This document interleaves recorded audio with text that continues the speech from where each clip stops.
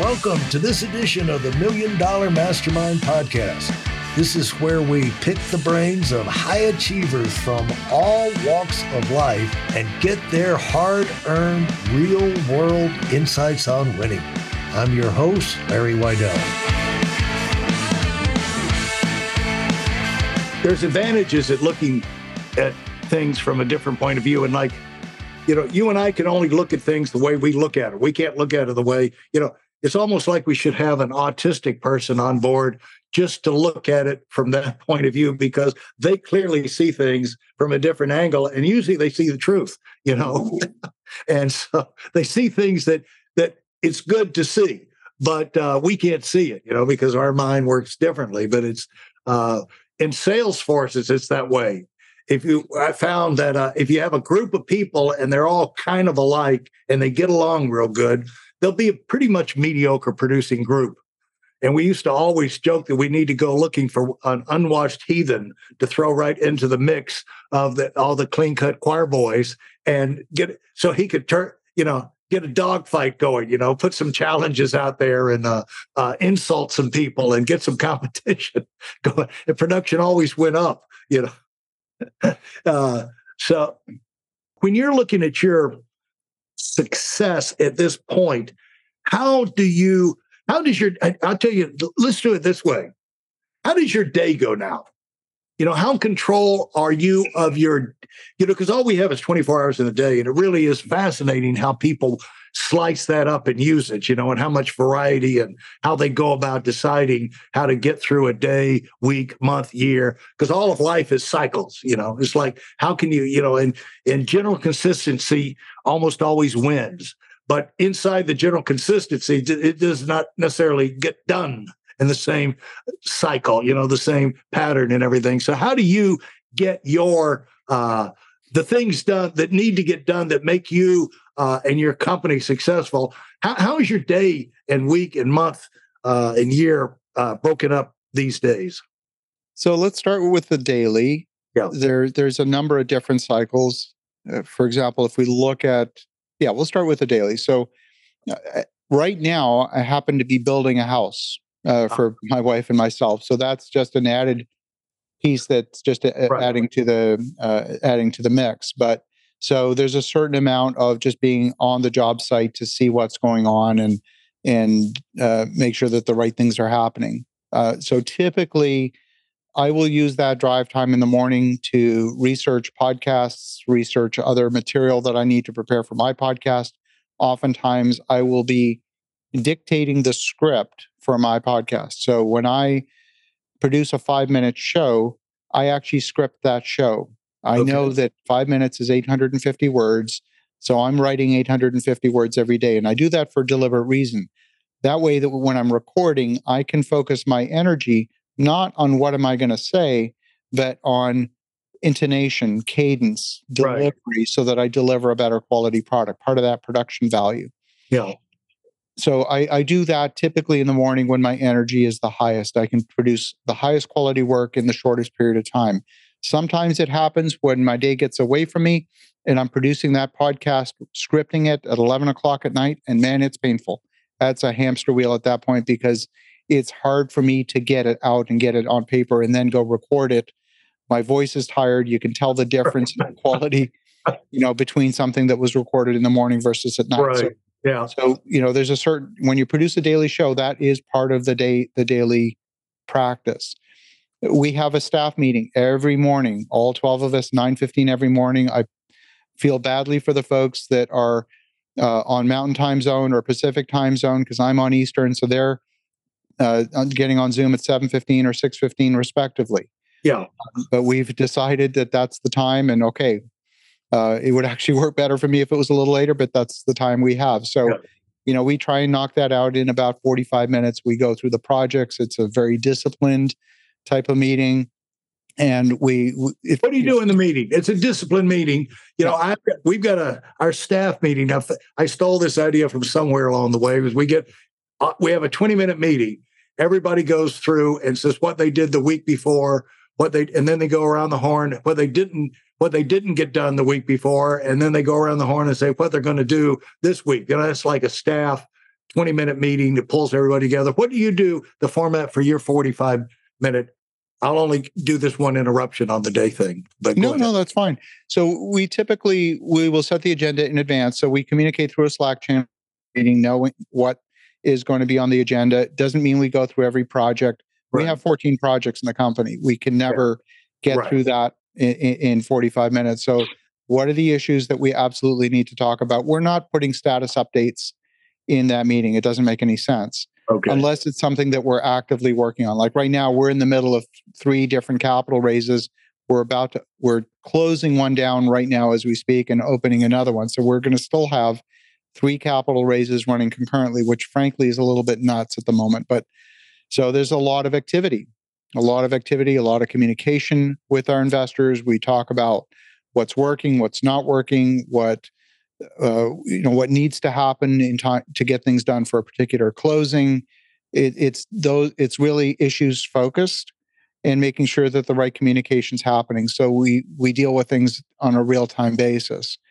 If it's too big to deal with in the daily meeting, we'll say, okay, we need to set up a separate deep dive on this particular topic. Right. We have a weekly time set aside for a weekly deep dive that's just reserved on everyone's calendar.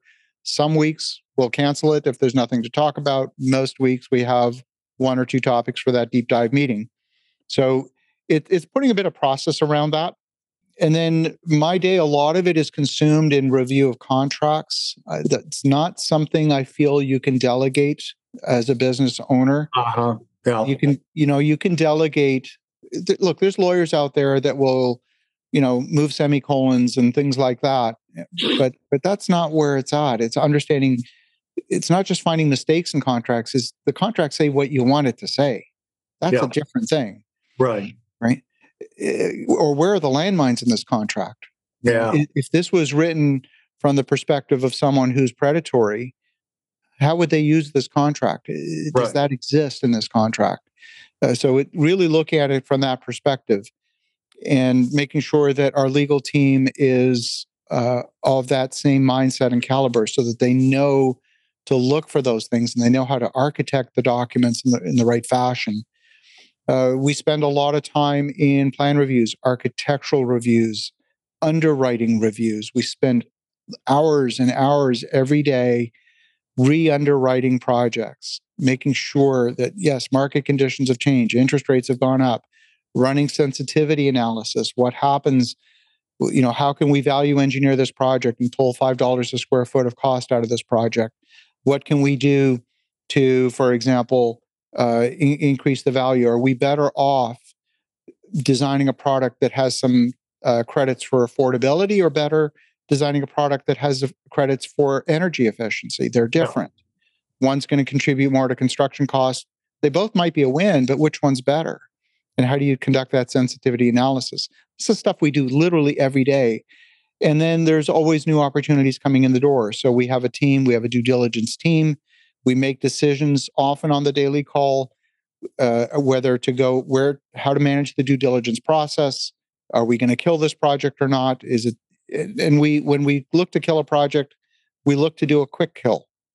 Yeah. Because the last thing you want to do is put a ton of time and effort into something that will never see the light of day. Yeah.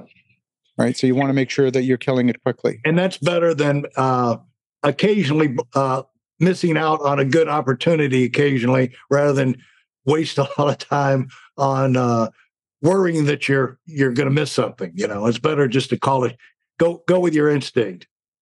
Well, it's not just instinct. It's also just understanding, what are our criteria, being clear on our criteria, and does this fit or not? Yeah.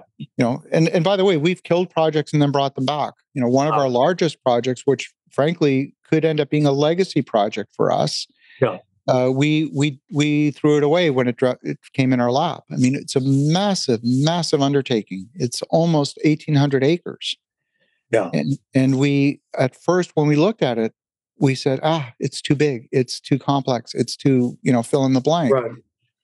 And it took a while for us to wrap our minds around it that, in fact, we could do it. Yeah. And I'm glad we did. This is a project. It's on the outskirts of Colorado Springs. We literally have taken down a property that has a perimeter of 7 miles. Huh. And In Colorado Springs? Yeah. Yeah, I'm there a lot. And so, what side of town? It's on the east side. It's sandwiched Yeah. between Peterson Air Force Base and Schriever. Yeah. Schriever is almost our immediate neighbor, Right. and Schriever is Space Command. Yeah. Pretty So it's an extraordinary property. We've submitted our annexation plan to the city. We've submitted the master plan for what will ultimately be thousands and thousands of homes, of rooftops, commercial, residential, industrial, office, schools, fire department, the whole bit. Wow. And so now that's the day. And I'm sure you squeeze in time for podcasts and other interviews and things like that as they come up. Do you how do you make sure your week is you stay in control of your week? Some days it feels like I'm just hanging on to my week. It's there's just a lot going on. And it's a conversation that my wife and I have regularly about making sure that we find time to create balance. Sometimes I do it well. Sometimes, quite frankly, I don't. Right. Right now, I would say that things feel a little bit imbalanced. Yeah. Working very hard, but we are at a critical juncture on several projects, and it's just going to take a lot of effort to get this all done. I mean, like I said, we're raising on 3 projects in a difficult capital raise environment. Yeah. It's just like a farmer when it's harvest time. You just got to get it.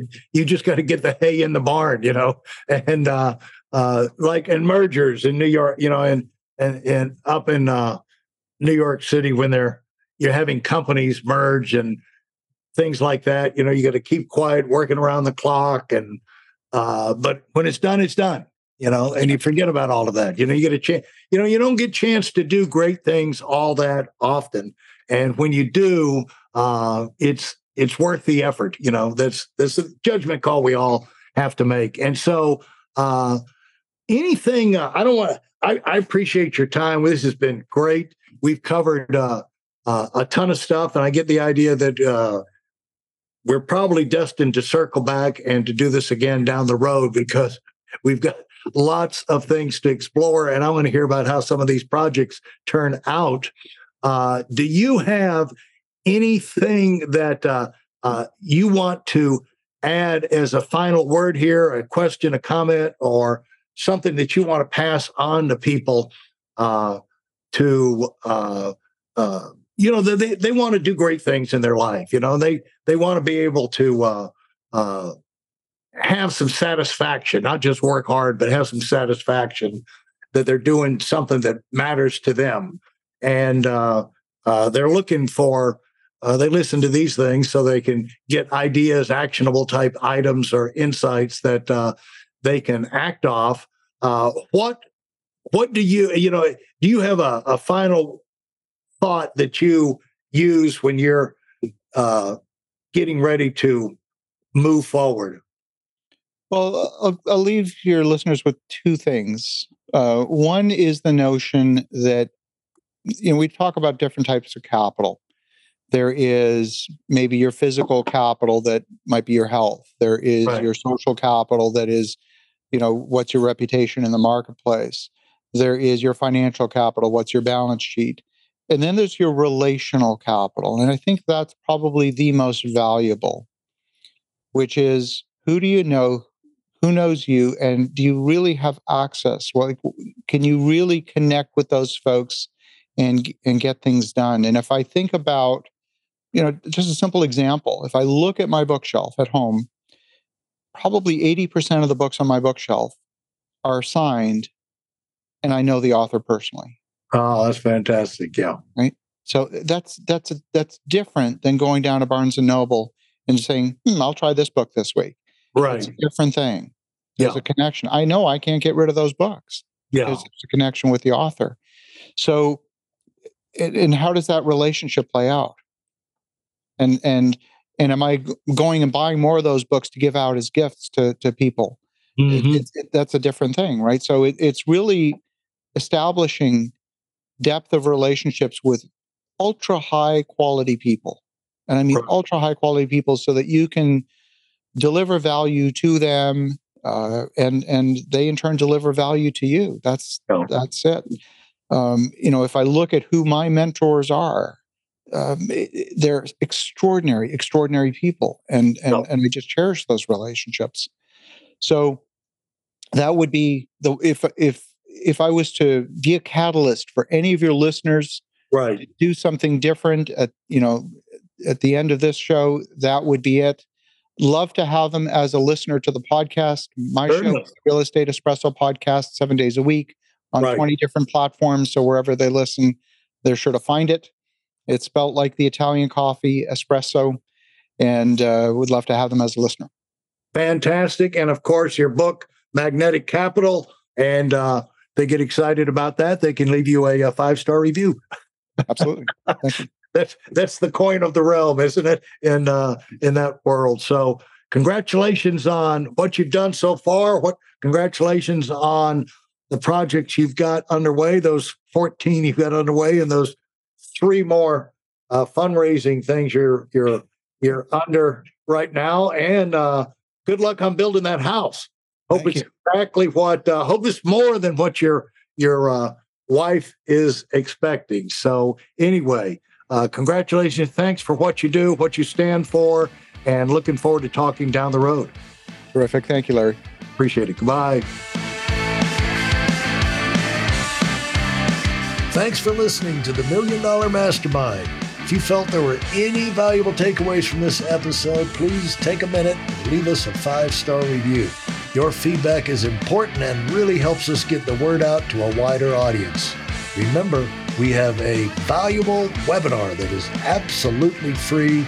Register for it right now at whitealumwinning.com. Thanks for listening.